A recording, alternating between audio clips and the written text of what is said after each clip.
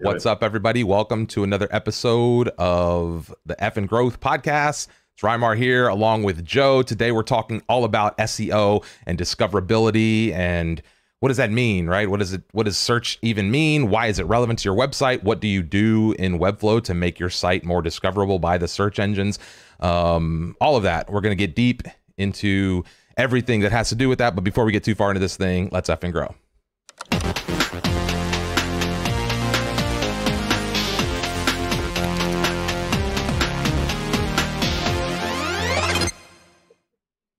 Okay, we back. What's up, Joe? Episode, hey, Rymar. What is it, 16? 16. That means like 4 16. months, I think, right? That's 4 months of episodes. I think we started January, like mid to end of January. And so like, yeah, this has been some kind of journey getting here. We've got a few real quick announcements before we jump into SEO. Real quick, if you missed critique, that was a fun episode last week. We did that. I don't know if we're going to do it every single week. We still haven't come up with the perfect timing, but we're going to do another episode this week and see how that goes. And we had, I don't know, it was like 85 people hanging with us, critiquing websites and doing live scoring. It was a lot of fun to kind of get the crowd involved in the scoring. And so if you're out there and you were with us for critique last time, welcome and thanks for hanging out. Let's see who's in the crowd here. Okta, Namesh, Alex, Ronan, Maggie, Corey. Let's see, Iku, Rohan, what's up? Rachel, Magdalena, Will, Kai, Penny. Man, okay, got the squad in the house today. So anyway, thanks for hanging out with this one and in the critique show. That was a lot of fun. So final reminder, make sure you vote for your topics. Next week, what are we talking about? How to grow the Webflow business, which is really what we talk about everything here, but we'll get specific into the nitty gritty topics about high quality lead generation, higher volume sales. You know, those are always fun episodes when we get into the weeds about how to make more money. And then what is it? Oh, we're going to do another round of client first. Do you want to talk about this, Joe? How that's going, how the client first is going so far? Opening up another round of this during this episode. So that link will be available for people to sign up, but maybe you can chat a little bit about that. Yeah, absolutely. We are doing a lot with Client First. The first release of this system has been a huge success. We're seeing a lot of positive comments come through. We're talking in Slack about it. We're making revisions, iterations. We're bringing people onto our team to come and test this with us. So we're going to now release a second release of Client First. And what that means is if you missed the first one, you can now submit your email to be sent the second round of Client First. And that is our new CSS naming convention inside Webflow to stay neat and organized. So that's coming soon. If you are interested in round 2, we're going to share a link inside the comments here for you to go sign up for round 2. Nice. Okay, so Ezekiel is claiming this episode. So real quick, subtle brag, I added this topic and it's finally here. So let's jump into that. What does it mean to be here? Today, we're talking all about SEO. Again, we'll start with a little disclaimer. We might both have a little bit of a disclaimer here. But Joe, what are your thoughts here as it relates to SEO and the disclaimer and what we kind of like the tact we're going to take as we talk about this topic? Oh, tongue twister. Sure. It's going to be a little bit of a different approach from what you normally hear. When we talk SEO and Webflow, a lot of people are talking about the technical side. They're talking about making sure all of the Google technical requirements are met. And this is important, but I don't believe this is the most important.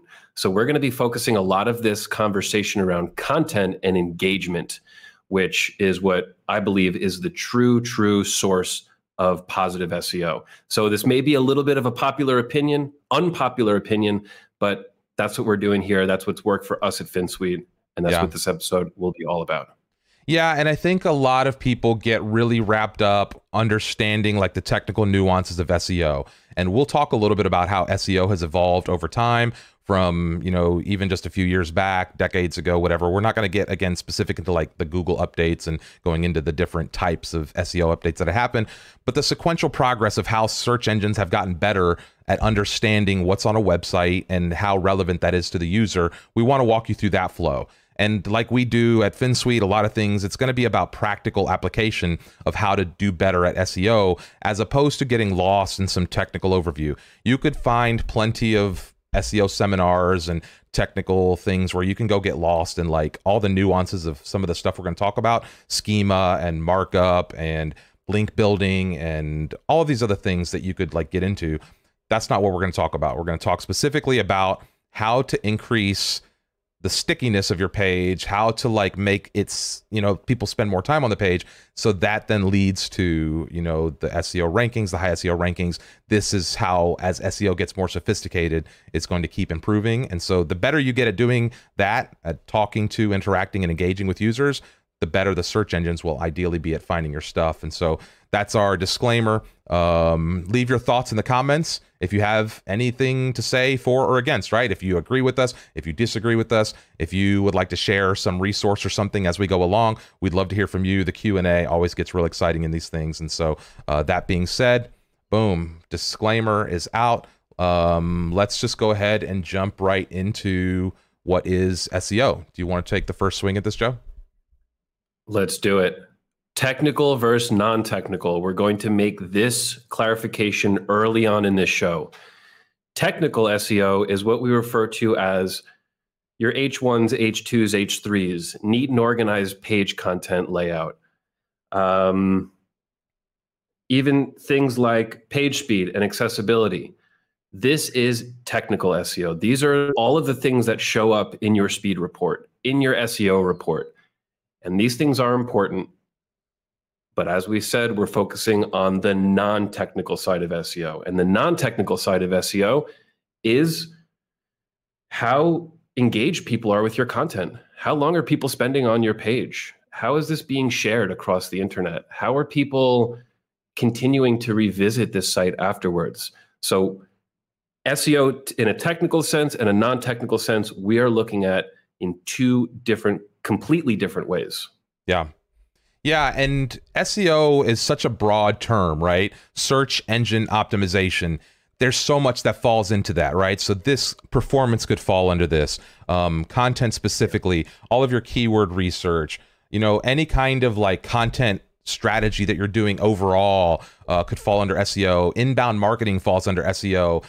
Like funnels and lead scoring and all of this other stuff sometimes gets wrapped up in like what SEO is, because all of it is tied into optimizing the performance of the page or the structure of the page so that search engines are more likely to recommend that to other people. But SEOs are no longer just search engines, right? Like everything is becoming a search engine. And so you have Facebook, what's happening in search with Facebook when people share the content, or what's happening on other social networks. And now video is a big play, right? Something like 75% of all online traffic is driven by video. And so how is video affecting search? And like, you're never going to really like, there's whole industries around this, right? People spend thousands and thousands of dollars to get people to do SEO on their site. And so again, there's like, you can go everywhere and get as deep as you want. What we're going to focus on is what can you do as an individual, right? Because a lot of times you don't have the resources to spend thousands of dollars a month on SEO. You don't have the money to hire a bunch of technical people to do link building strategies and to do all of this PR strategies or anything else that might fall under SEO. And so we're going to try to give you practical stuff that you can do, again, to take away, you know, some things that can help you build search presence and search ranking. And why that matters is very important, because if people can't find your website, then you just don't exist, right? And so if you disappear in search, then nobody's going to stumble into your web property. And if nobody stumbles into your web property, then either nobody's listening to you or buying your product or interacting with your brand. And that's the whole goal of being online. And so if you're not doing that, so Joe, any other thoughts on why, before we get into like kind of some of the evolution here, why this matters? Yeah, from what you just said, I agree with what you just said. You have to make your business searchable. People have to be able to find that when they're searching for keywords. So yeah, same thing you said. Let's go on to evolution. Yeah. Okay. So the evolution of SEO, and this is like the evolution of all technology, all information systems. It kind of just started really dumb and simple, right? It was like keywords. And I think, you know, if you've been around the web for a long time, maybe you used to play around with trying to, you know, like do some SEO stuff, and you just stuff a bunch of keywords. And it used to be if the article went a little viral or something, you could easily outrank something. But now there's so much competition, and the systems have gotten so smart that it's all AI driven, right? Like there's thousands of metrics that Google is looking at. So whereas maybe there used to be like keywords and meta tags and page description and, like 5 or 8, 10, maybe even 100 signals, right? Like you could manage those, and you could think like, okay, we can look at every aspect of this and we can figure this out. But now everything, again, is evolving with artificial intelligence, and the signals that they're looking at are coming from all over the web, right? How long people are staying on the page. What are they doing when they click on the page? What are they doing when they click after the page? Where do they get to the page, right? So how did they get to the page? Was it a link? Was it a referral? Was it a direct type in? And so like, there's so many nuances of how this thing has evolved over time. And all you really need to know, again, I think like I started on the web as a writer, and you could still, if you start searching for certain topics, or if you start searching for me, like I have like 5,000 keywords that at somewhere I rank for these terms, and they're just legacy terms, and it all started from content. And so I would encourage you all to think about, like, from an SEO standpoint, not what can I do from a technical standpoint, or what can I do to trick a system to rank higher, but what can I do to provide more value?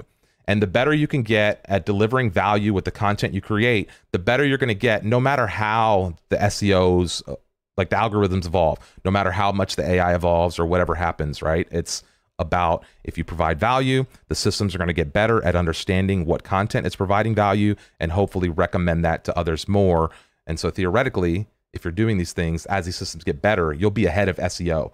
And that's kind of the curve here, because SEO is always changing. Look at what Apple just did with privacy, where you can opt out of privacy, and this isn't really SEO thing, but it relates to like being able to have data to find, and now advertisers are scrambling because they're not having access to this data or this information, right? So like SEO a lot of times is about understanding not just the presence and the content you're building, but how to like tangle that audience, how to wrap them up, and how to keep them engaged. And so, Joe, any thoughts on that? My rant, I'm going to step off that soapbox now. Yeah, I want to make a clear differentiation between how it used to be and how it is now, and how it used to be unauthentic. You used to be able to trick the system, and that was part of SEO. I remember looking into this years ago, even before I got into websites, and it was like tricking the system. How can I get Google bots to think that I am legit? Putting keywords at the bottom of the page hidden, and like, these are ridiculous things. Now we get in trouble for doing that. We get in trouble for attempting to trick the system. That is not good. It is now really focused on authenticity. And as these Google bots get smarter and smarter, it's going to continue focusing on authenticity. And your technical implementation, your H1, all this is important so they can read it. Yep. But this has nothing to do with authenticity. The authenticity comes into what content's on this page and what people are doing with that content. So be very aware of that it used to be very, very tricky, not tricky. It used to be very black hat, unauthentic. That's the best way I can put it. Yeah, it's just fake. And now it's not fake. So we have to really be focused in that big change. And it's going to continue changing, just like you're talking about. And I agree. And I want to point out, Wonderful Digital here is talking about, can you speak to small business and local? And this is one place where the evolution of SEO has gotten really strong, because as the amount of information has increased and you have more people kind of competing for that top ranking, what the search engines have tried to figure out to do is how to localize the results to make it more specific to a geographical region, right? And so this is where small business can really stand out. Like this is why Google My Business listing is so strong, right? One of the things you can do for a SEO presence is just go do the Google My Business stuff and fill out that basic profile, and make sure that all of your profiles on LinkedIn, on Facebook, on Twitter, on whatever, that are just there, right? And so from a local standpoint, we will talk a little bit about how you can set yourself apart. My background actually in community building is in local community and stuff like that. And so like, I spent years taking over local media operations and like building SEO for local brands. And there is a lot that you can do inside of that, but it almost always comes down to that content. Again, so going back to what we talked about,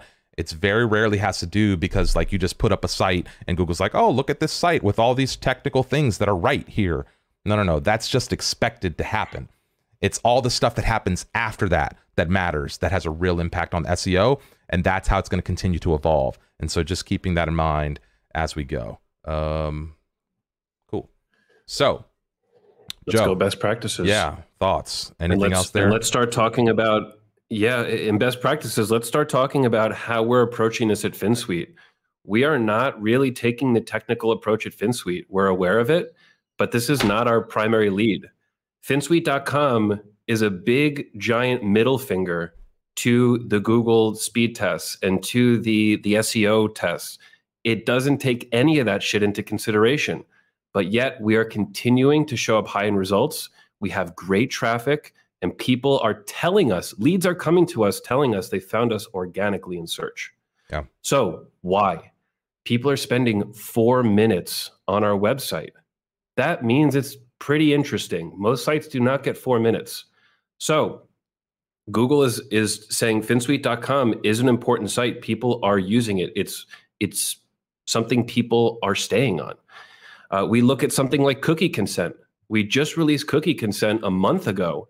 This is on page 2 of Google, Webflow cookie consent. And we have Webflow University posts. We have Webflow forum posts. We have all of these super high ranking things. Ubenda. These are monsters. They've been around forever. And we're on page 2. We just released it. It's a 1-page Webflow site with 0 SEO into consideration. And we just put important information here. And I don't know how long people are spending on this, but I bet you that people are spending time looking at this content, coming back to this content, reading this content, and that's what Google sees. And that's why we're on page 2 within 1 month. No videos. And I bet that's powerful. And there's other terms that it shows up higher, right? Like I started looking for like GDPR compliance in Webflow, and you quickly see our video about GDPR and CCPA compliance in Webflow, first ranking, right? And so like these things, and the video doesn't have crazy traffic, right? Maybe it has 1,000 views or 1,200 views or whatever it is. And so like, don't always think that the best practice means having the most views or whatever. It just, like, there's a lot of reasons why things can kind of take off online. And there's kind of a system that happens, right? So like, let's say you create a steady stream of regular content. Google gets in the habit of indexing that site more regularly, right? So the more you update the beast, the more they're going to kind of come and look. And the more engaging people get with your brand, the more engagement there is, the more often you're going to send signals like, hey, you should check here. There's new stuff regularly. There's new engagement regularly. People are coming back and interacting with this. And those are all signals that on a regular basis, the search engines and any really AI-driven tech platform is looking to trigger, right? Because we think about all of this, it's all about engaging users. And so the platforms want to keep the users engaged as long as they can too, which means it's their job to find the most encouraging content and bring that forward. And so again, all of these systems that lead back to engagement, stickiness, content itself, more so than the technical stuff. If you weigh like the technical versus non-technical stuff, you're looking at about 25% technical and 75% non-technical, right? So on page, the stuff that you can do from a best practices standpoint, even if you did it all perfectly, might make up 25% of your overall search ranking. Whereas everything else that happens after that is what really determines whether or not you end up at that first page search result. And now it's even getting more competitive because you've got voice search. And so now you've got what they call position 0, which is like not a search listing at all. When you get voice results back, there's one listing that Alexa reads to you or that Google Assistant reads to you, right? You don't get a list of displays. And so it's even getting more competitive because search is no longer just about visible search or text search. And so there's all of these facets that you have to start thinking about. And SEO, again, is like you can get lost wondering if it's just how to get content discovered or what you're doing. Anyway, I'm going to keep getting lost, and it's just about content and engaging, and like everything else is just, it's just expected to be there, right? It's kind of like building software right now. The software is just expected to work. I don't care what tool you built it in. I don't care if you built it in a no-code tool or a full code tool. It's just supposed to work. So SEO, kind of like you just need to go learn the basics, take some courses on that, learn like, and that stuff just has to happen. But everything else after that really comes down to where you separate yourself in the business.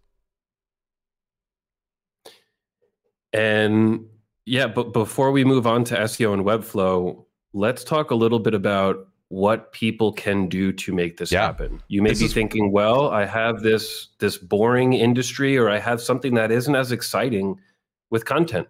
We're in a great position at FinSuite that we are marketing to designers and developers, and we're using the platform that people like to use. So naturally, we get to market with this platform, and our community is already searching for these terms. Now, what happens if you have something that isn't as fun and exciting? There's always a way to make content for people to enjoy. This can be content for leads. This can be explanation content. People need to stay on your site. You need to look at that bounce rate. You need to look at where people are dropping off and make sure that they have the content that they need to continue viewing that site, to continue clicking through. Yeah. So that's where you can start focusing. You don't have to think about how to make this awesome video that's going to show up in search. Start simple. How do I get this site engaging so that people don't bounce? Yeah. And doing that with a super clean 100% speed test is not the way to do it. Yeah. Well, and it takes time to build domain authority, right? And trust and credibility rankings and some of these other things. And so and I don't want to dismiss the technical stuff, right? So going back to like the local stuff, you can have local SEO, right? You can add, so from a best practices standpoint, you can add custom schema to your site. And this is really valuable for things like video schema or local business, like business locations, right? Where you've probably seen this, where you search something and Google gives you like a kind of a structured snippet. And so that structured snippet is pulling data from the site somehow. And so if you can serve this up to Google in a way that makes Google feel good, right? That like they don't have to think about it, it just happens. Google's like, okay, well, let's prioritize that content versus a website that doesn't do that. And so again, learning about this is one of the things where Webflow is maybe a little bit weak. We'll talk about here in a second where SEO is strong in Webflow. But in WordPress, for instance, you could get like, there's some SEO plugins that expand the functionality where you can easily add some of the schema to the page. When you add a YouTube video or when you do a location, you can kind of add some of that other stuff. Where in Webflow, you would have to add that with some code or some custom attributes. And so there are some nuances there, even though Webflow does give you tools to do SEO in a dynamic way, which I think we'll talk about here in the next section. There are some limitations that people should know about when it comes to some of the stuff you can do, right? So if you do want to get more technical in Webflow as it relates to SEO, that may involve some custom code. That may involve bringing in somebody who's not just, some conversion rate optimization person that's going to go into your Webflows or WordPress site and make a bunch of little changes, right? So just some things to think about as it does relate to the technical side of things. And we do have some lists here. Do you want to go through any of these checklists? I know we've got a couple like little things. I don't know how nuanced we want to get, or do we just release this in the show notes after? Sure. Yeah, some of these are standard, basic. You should know it. Some of it is a little bit more advanced, but these are the things that we are always doing with every build. Yeah. We are the classic using one H1 per page, following a hierarchy, using H2s and H3s appropriately throughout the page to make sure that Google can go and get the most important information from the HTML. Adding meta title and meta description, this one also is important. Of course, make sure these are unique and they're not just copy and pasted the same from each one. All these technical items, they're helping Google search for you. They're not putting you up on top. They're helping you go and search. Open graph images for all pages. Alt tags for all graphic assets. This is becoming more and more important with accessibility. You should be doing this. Google is placing more of a focus on this. Always have a page sitemap, having a clean, organized sitemap so that people can understand. Make sure you're submitting that sitemap.xml file to Google. This is very important, not something you should go and stop doing. Definitely go and submit that XML. We have, the organized site structure. If you have signed up for Client First, if you know Client First, this is something that we're actively trying to do. making sure that pages are neat and organized, that we follow this structure, that it's easy to read. Making sure your tags have, making sure your divs have tag attributes, things like main, header, section. Applying these tags to your page elements will again help Google read that. So what Google does when they go and crawl your site is they're going to look at the HTML. That's the first go-to. They're going to look at the H headings. They're going to scan that content. They're going to look at, this is a header, this is this. And the more information we can give them, the easier of a time they will be able to go and crawl our site. So we want to do this. These are things that we do need to be aware of. And then the last one, I think the most important of this whole list, is adding structured data to static and dynamic pages. This is important, and we saw almost instant results when we did this at FinSuite. I think 6 months ago, 8 months ago, maybe a year ago, we just did structured data for everything. It was a big project. We structured data as much as we possibly could. And we started to see that structured data coming into Google within a few weeks.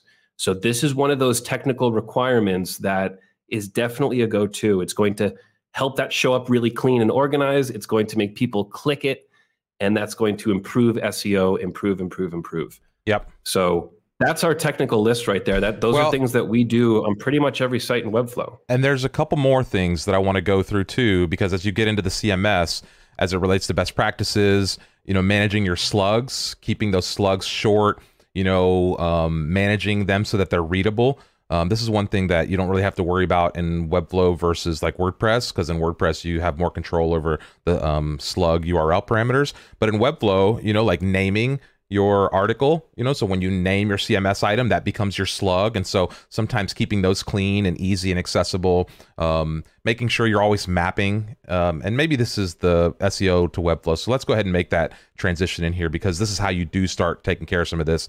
The dynamic options when you're using the CMS, making sure like when you create the title and description, you map one of those fields to the SEO, so that when you have the dynamic SEO and Webflow for your template element, it's pulling that from your CMS, and the person who's inputting that can easily update the alt description, the whatever the OG image is, all of that stuff. Do we want to get into any of because Webflow does make SEO pretty simple from the basic technical side, and they also give you high quality performance servers. The page load speed is a huge part of SEO now, right? So best practices in SEO, going back to the last section, is what about the performance? The performance is huge when it comes to like literally, I think it's, I can't give you a number, but it's a huge percentage of your page result now is performance, right? If you got a 2, 3, 4 second page load speed all the way to the bottom, like you're just not going to play. And so Webflow does give you that from the hosting infrastructure. Hold on, I have to, with the caveat. Cut in there. Unless your content is awesome. Our finsuite.com website scores terribly, and that is always showing up top. We just get such good search, and it does not take that speed into account. This is the exception, but it's not the It's the exception, not the rule, too, though. Because typically, right? So what happens is the FinSuite site continually it's an anchor site. It's beautiful. People spend time on it. They click on it. They go to it. It becomes kind of a hub for people to find out about all the other things that we do, right? And so like Google has a tremendous number of signals, not just when they click on that page, but what they do after that about what's happening. Typically on a basic website, if you don't have that surrounding infrastructure, you're not going to get some of that benefit. So just a caveat that like, you can get away with some of this if your content is great. And if you have the architecture and if you have the social engagement, there's lots of people, right? There's influencers right now who could go stand up a website, make a couple tweets about it, and within a day or two, they would be at the top of search engine rankings. Has nothing to do with the technical aspect of what it is. It's the fact that they have a huge audience and they can drive demand, and that within minutes, they could literally boost that signal.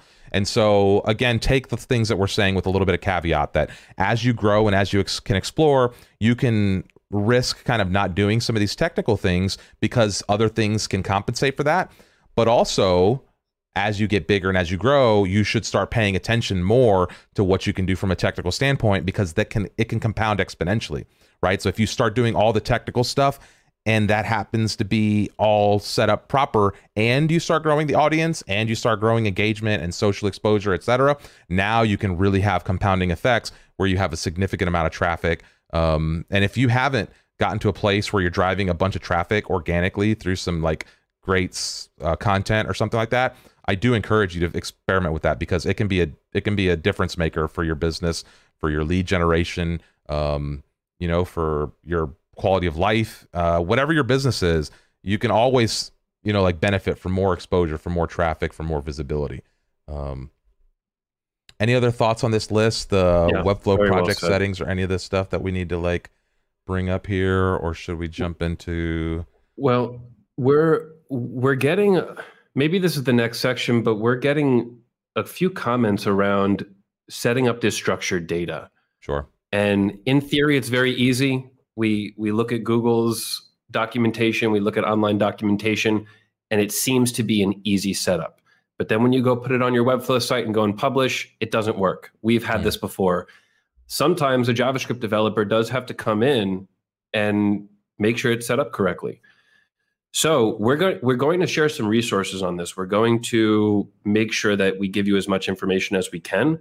But I think maybe we can follow up with an episode or a tool or some type of content around schema and Webflow.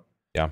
And that's how you create good content. You hear what people are talking about in your target market, and now we're going to go create a piece of content. And I bet we're going to get a lot of people searching for schema and Webflow. And I bet nothing's there right now.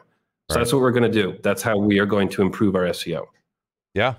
And this is one of those things where like you just can't beat listening and trying to, again, provide the value, right? And this is where good keyword research comes in. So if you're looking to do some SEO stuff, we haven't talked keyword research. We haven't talked, like any of the back end stuff, because we're not teaching the principles again here.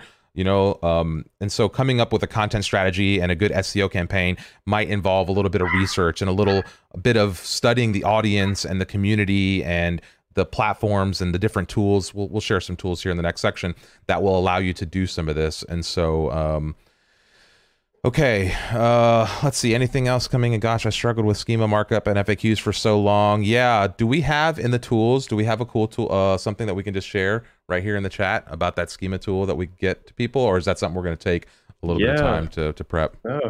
Let's, I can't share the URLs here, it looks like, but yeah, we have a list of URLs for schema resources. Would love to share this. Okay.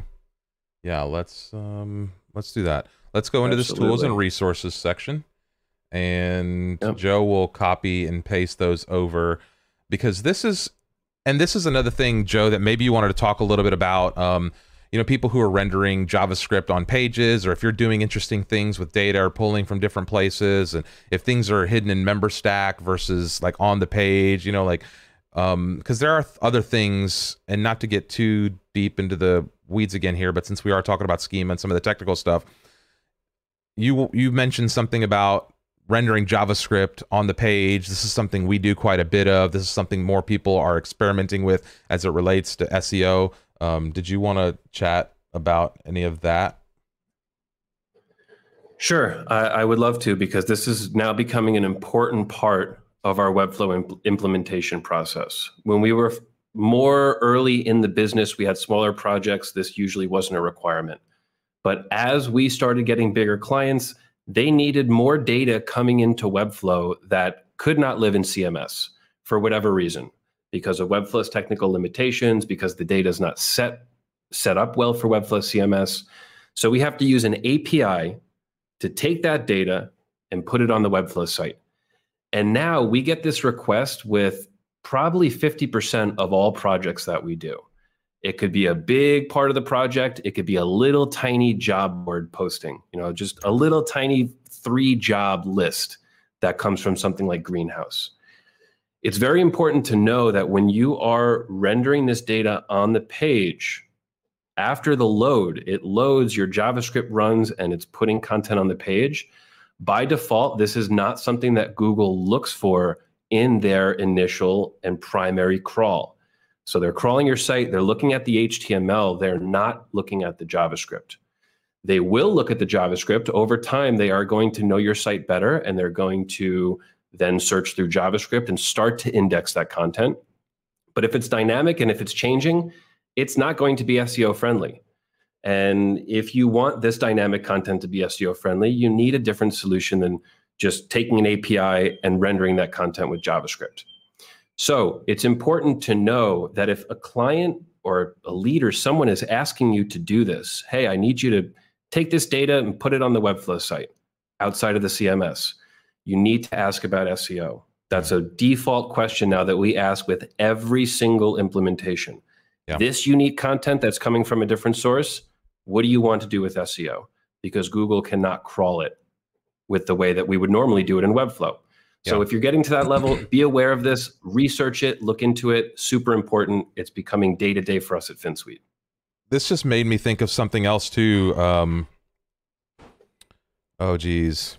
I'm going to lose it because I just thought about... Oh, the WordPress, there was something about WordPress and the URLs. When you said when SEO matters, right? So asking the customer whether SEO matters or not is important, especially as you do the site structure, or if you're moving a site that lived somewhere else to Webflow. So this is something that you need to think about, right? Is what are the old URLs and how can you map them, or can you map them directly into Webflow? Because Webflow doesn't give you as much control over that URL, that slug, you have to add with a collection type, a subfolder to the URL. And a lot of times you don't get one-to-one mapping when you're transferring a site. So let's say you have a Webflow URL or a WordPress URL, you might have domain.com/article name, right? And every time you create a new article, that's going to go under /.com article name. Well, if you create the Webflow site, you may have to have domain.com/article/article name. And so you'll have to create 301 redirects for all of that. And so what Joe just said there about asking the customer about, does this have an impact on SEO, doesn't just relate to like if you're doing custom stuff. You need to understand that as part of the requirements when you talk to a client from the beginning. Because if you change that for somebody and you don't think about that and you ruin their SEO rankings, you will get sued, right? It's like, and you may not, but you could, and you don't want to open yourself up to that, right? And so like, just again, this is a little aside. It's not super SEO related. It's just kind of one of those things that you got to be understanding what does the customer need, right? And how is what I'm doing going to impact what the customer needs? And so, sorry, another little sideline there that I thought was important. We've shared a bunch of tools here in the chat. So if anybody is looking for some of those tools, they'll be in there. Any other thoughts about what we just said there, Joe? Well, I'm looking right now at a list of all of our to-dos for SEO in Webflow, and we're on the tools and resources section. I think that we should package up some of these notes and we should go and release this to everybody listening. Yeah. So if you're subscribed to our channel, we're going to send an email out after this, and it's going to have an official list of, hey, this is everything that we consider. We're not going to go through every single one of these. We have things like enable SSL and minify HTML, CSS, and JavaScript. So some of these are the more basic things, but still having this full list to consider may help unlock something for you. It may help you understand something a little bit better. Yeah, I agree. This is one of those instances where the show notes that we have in there will be good to just copy and paste into the YouTube description of the video here so that it's in there perpetually, so that everyone has like just all of the notes and thoughts, the checklist, all of that. I do see Rohan, I've teased this a couple times. We just shared a visual script writer for schema. What does that mean? I've not seen that. Joe, are you familiar with that? Do you know what Rohan's talking about there? No, I'm not. No, I don't, and that gets me very excited. We have breaking news. Have people on the here. team taking initiatives. Yeah, you heard it first cool. on the Growth like Podcast. Rohan's dropping products here that we don't even know about. So, Rohan, please let us know what we're talking about there. Penny, this is a great point. Always grab an existing sitemap or generate one on demand. Yeah, anytime you're going to do a site transfer, anytime you're going to do anything like this, you do want to make sure you index the site yourself and have an outline of all the URLs. And that doesn't mean you have to map all them or that the client wants everything to transfer over, but you should have that conversation with them. Hey, which of these, are important to you? Do we need to map them all? And then you get into, like 301 routing or whatever you may want to do at that point. And so, yeah, John Larson right here, setting expectations after migration is super important.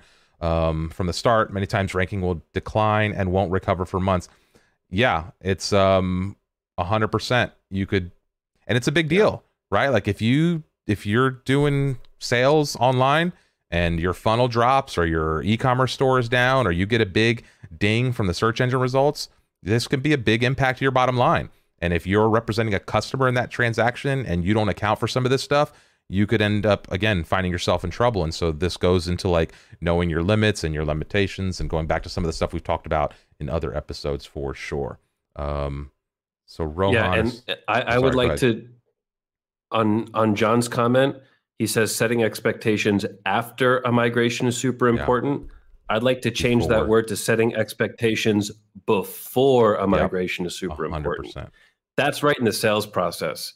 Hey, you're doing a migration. Great, we can do it. You're going to love Webflow. It's going to be better for you over time. But for a few weeks or a few months, you will have an SEO hit, guaranteed. Yeah. Usually people don't mind. Most companies don't mind. But like you said, Raimar, if you are a day-to-day sales business, you rely on traffic coming in through organic search, this is something really, really important. And you can adapt for that. But again, managing the expectations, I think before is better than after, for sure. So Rohan clarified here, visual scriptwriter for schema. So it's not a FinSuite tool. It's somebody else's tool for the markup. 'Cause I was like, damn, that's cool. We just built a tool and I didn't even know about it.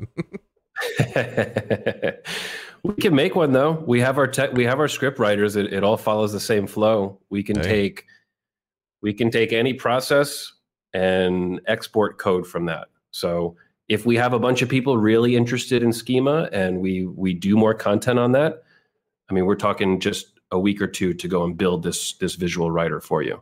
So if you're totally into it, if you love this concept, let us know. We'll consider it. Let's see, verify the science so you can really see and track the data. Yeah, John, that's it's Google Search Console, all that. You should, for sure, if you're doing webmaster stuff, you should be plugged into that on all your URLs, all own properties. Okay, so let's jump into, do we have more tools, or we decided we're going to release those as like the show notes after here, right? Yep. So we'll just jump into some nice links in here for you. Full Q&A here and just audience discussion. I would like to point out that we just busted through the 100 concurrent viewer mark again. So kudos to all of you for hanging with us on another episode of Effin' Growth here. I was going to say there's only 28 likes on the video though. So if you all have not subscribed or liking the videos, I think we're looking at the stats. It's about 50% subscriber ratio versus unsubscribed watching these videos right now. And so, yeah, go ahead and subscribe to the channel, like the video. We'd appreciate the like. That really helps YouTube feed it to other similar users and let them know that we're offering value, and it helps with our SEO. So just selfishly, we'd love to have you all help us boost those numbers right there. Harshit, the hat's sitting on my coffee table. He's saying, where's my fancy hat? It's sitting on the coffee table. I got this clean little haircut, so I figured I'd just rock the look today without the hat. I'd like to, yeah. What's that? Well, what happened to the merch store? We're working. We still own this community and merch store. Yeah, did somebody ask that in the comments? No, it got me thinking. I want a hat. Yeah, so I talked with Sergey just real briefly. What we're gonna do is gather all the designers and have them pick an item, and so we're gonna let them pick what item they might want to put in the store, and we'll spin something up. I don't know who's going to design that, so it's probably going to take us a little while to design and actually build out that store. So we'll keep you posted. Great. Yeah. Okay. Any what else? Questions about SEO? Thoughts, questions? Anybody have any concerns, things that they want us to answer? Let's hear them. Yeah. From a tool standpoint, that Ahref, if you guys don't have that, it's a little pricey, but it's something like you should just have. You need to have some kind of site auditing tool. You need to have like, I don't know what you're doing. You need something for keyword research. You need something to audit a website. You need something to do like performance and schema markup and like explore links and backlinks and that stuff. And so like Ahrefs is a tool. Oribi is awesome, even better than SEMrush, but the cost's ridiculous. Jay, I'm not sure if that's like the same kind of thing. FinSuite, here we're saying Ahrefs, yeah. So let's see. Like learning a couple of these tools and having some kind of automated reporting system on your site, something that monitors your website and kind of gives you feedback on a regular basis is a good thing to do that. So let's see. No Google updates, talks a lot about page speed, etc. Still not a big concern in your opinion? Yes, page speed is a huge concern, especially if you're talking about like a news site. Right, if you're a news site and people are going to consume information on your website and it's supposed to kind of be like a wham bam experience, that performance always matters. Everything performance-wise matters with SEO. The point we were making before is that you can bypass that if your content is above and beyond, or if there's an experience there that's worth staying and people stick, right? And so, like we talked about, Google's looking for a million different things when it comes to SEO. The page performance is a huge indicator, especially if all other things are equal. But if all other things are not equal, then that starts skewing the scale and the system. And so page performance, you can get away with having a slower page if the content delivers. Let's see. I'd love to add to this, Alex. Another way to think about this is a really fast page is not going to put you at number one. It's going to prevent you from not being shown. You're not going to be number one because you have a fast site. You're going to be number one because you have great content, and you'll show up a little bit higher than other sites that are also hot, that have shitty speed, that have terrible this, that have terrible this. Right. But really that content, that's the core, that's not the speed. Yeah, exactly. So if you put the same content on 5 different pages and it was all just technically perfect, you might get some variation in those listings just based off of those rankings. But if more people start spending time with one of those versus the other, and let's say that causes the page time to slow down a little bit, Google's still going to prioritize that above the other one, right? So let's say you have 5 of the exact same landing pages that start one way, and over the course of time they evolve, and one of the users adds more content and adds more video and adds a more rich experience, and you get like a more multimedia experience, or you get a deeper experience that slows down the page load time, but more people end up engaging with over time.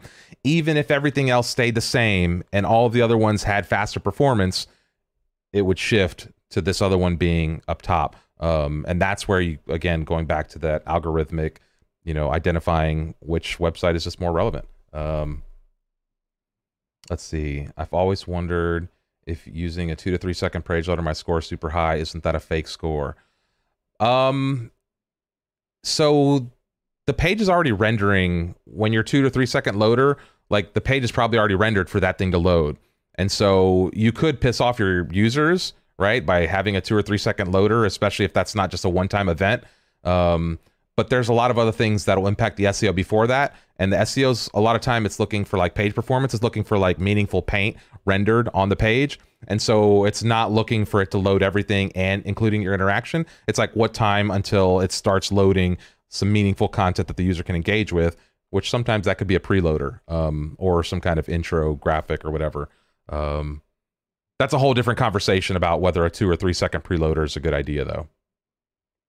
And also, Babis, understand that there are so many factors that go into this. that everything we're talking about has some type of score and some type of weight, and there's so many things to consider.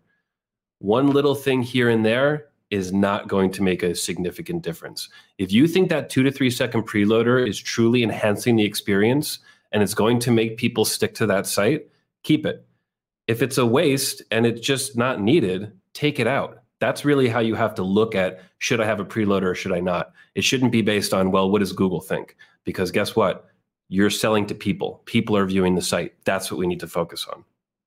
Yeah, I agree. Good point there. Carrie Craver is asking, how long should you expect to typically spend on SEO on a site?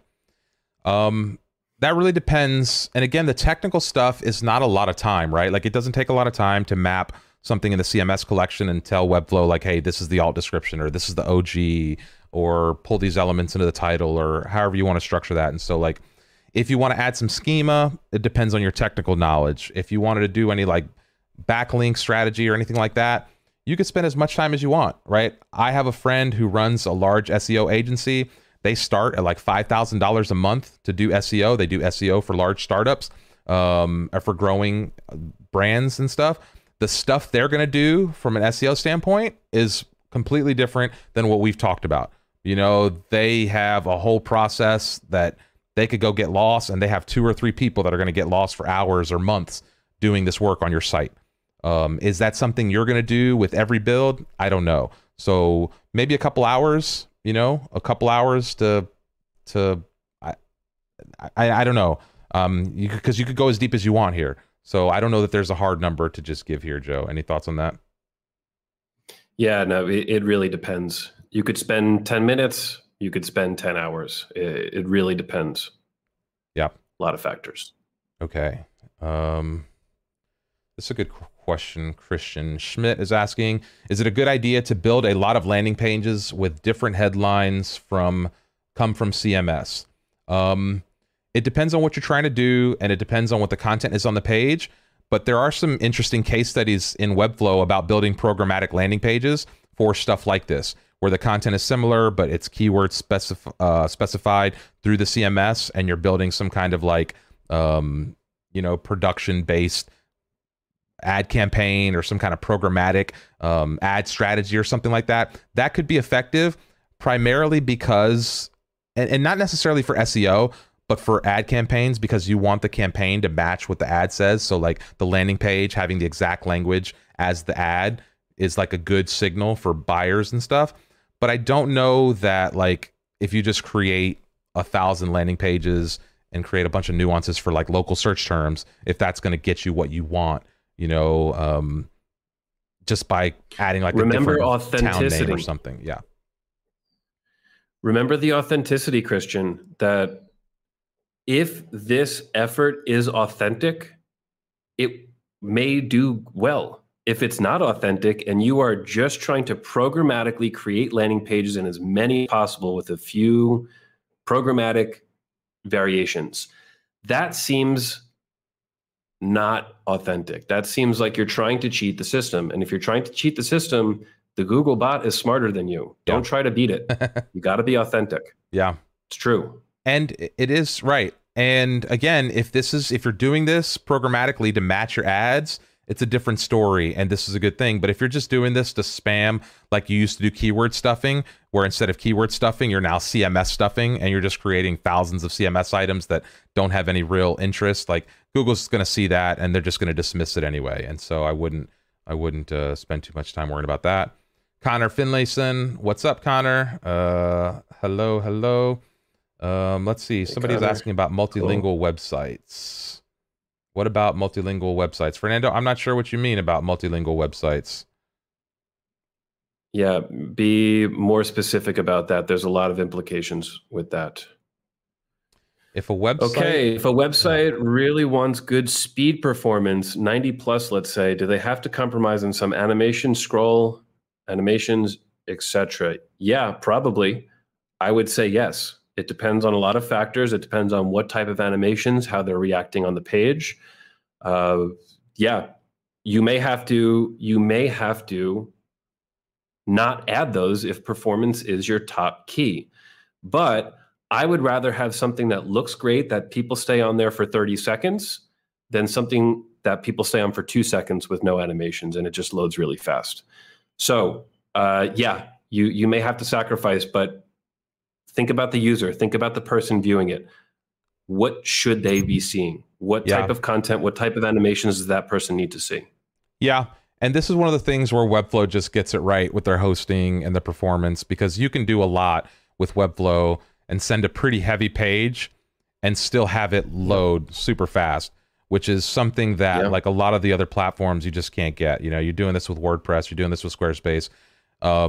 You're just not getting, in my experience, especially on the WordPress side, that kind of experience. So speaking of speed here, Daniel Berger's asking, Google PageSpeed Insights suggests serving images in next-gen formats with an estimated 7 seconds and saving. These formats are not available in Webflow yet. Any suggestions? Yeah, Joe, any thoughts there? Yeah, ignore them.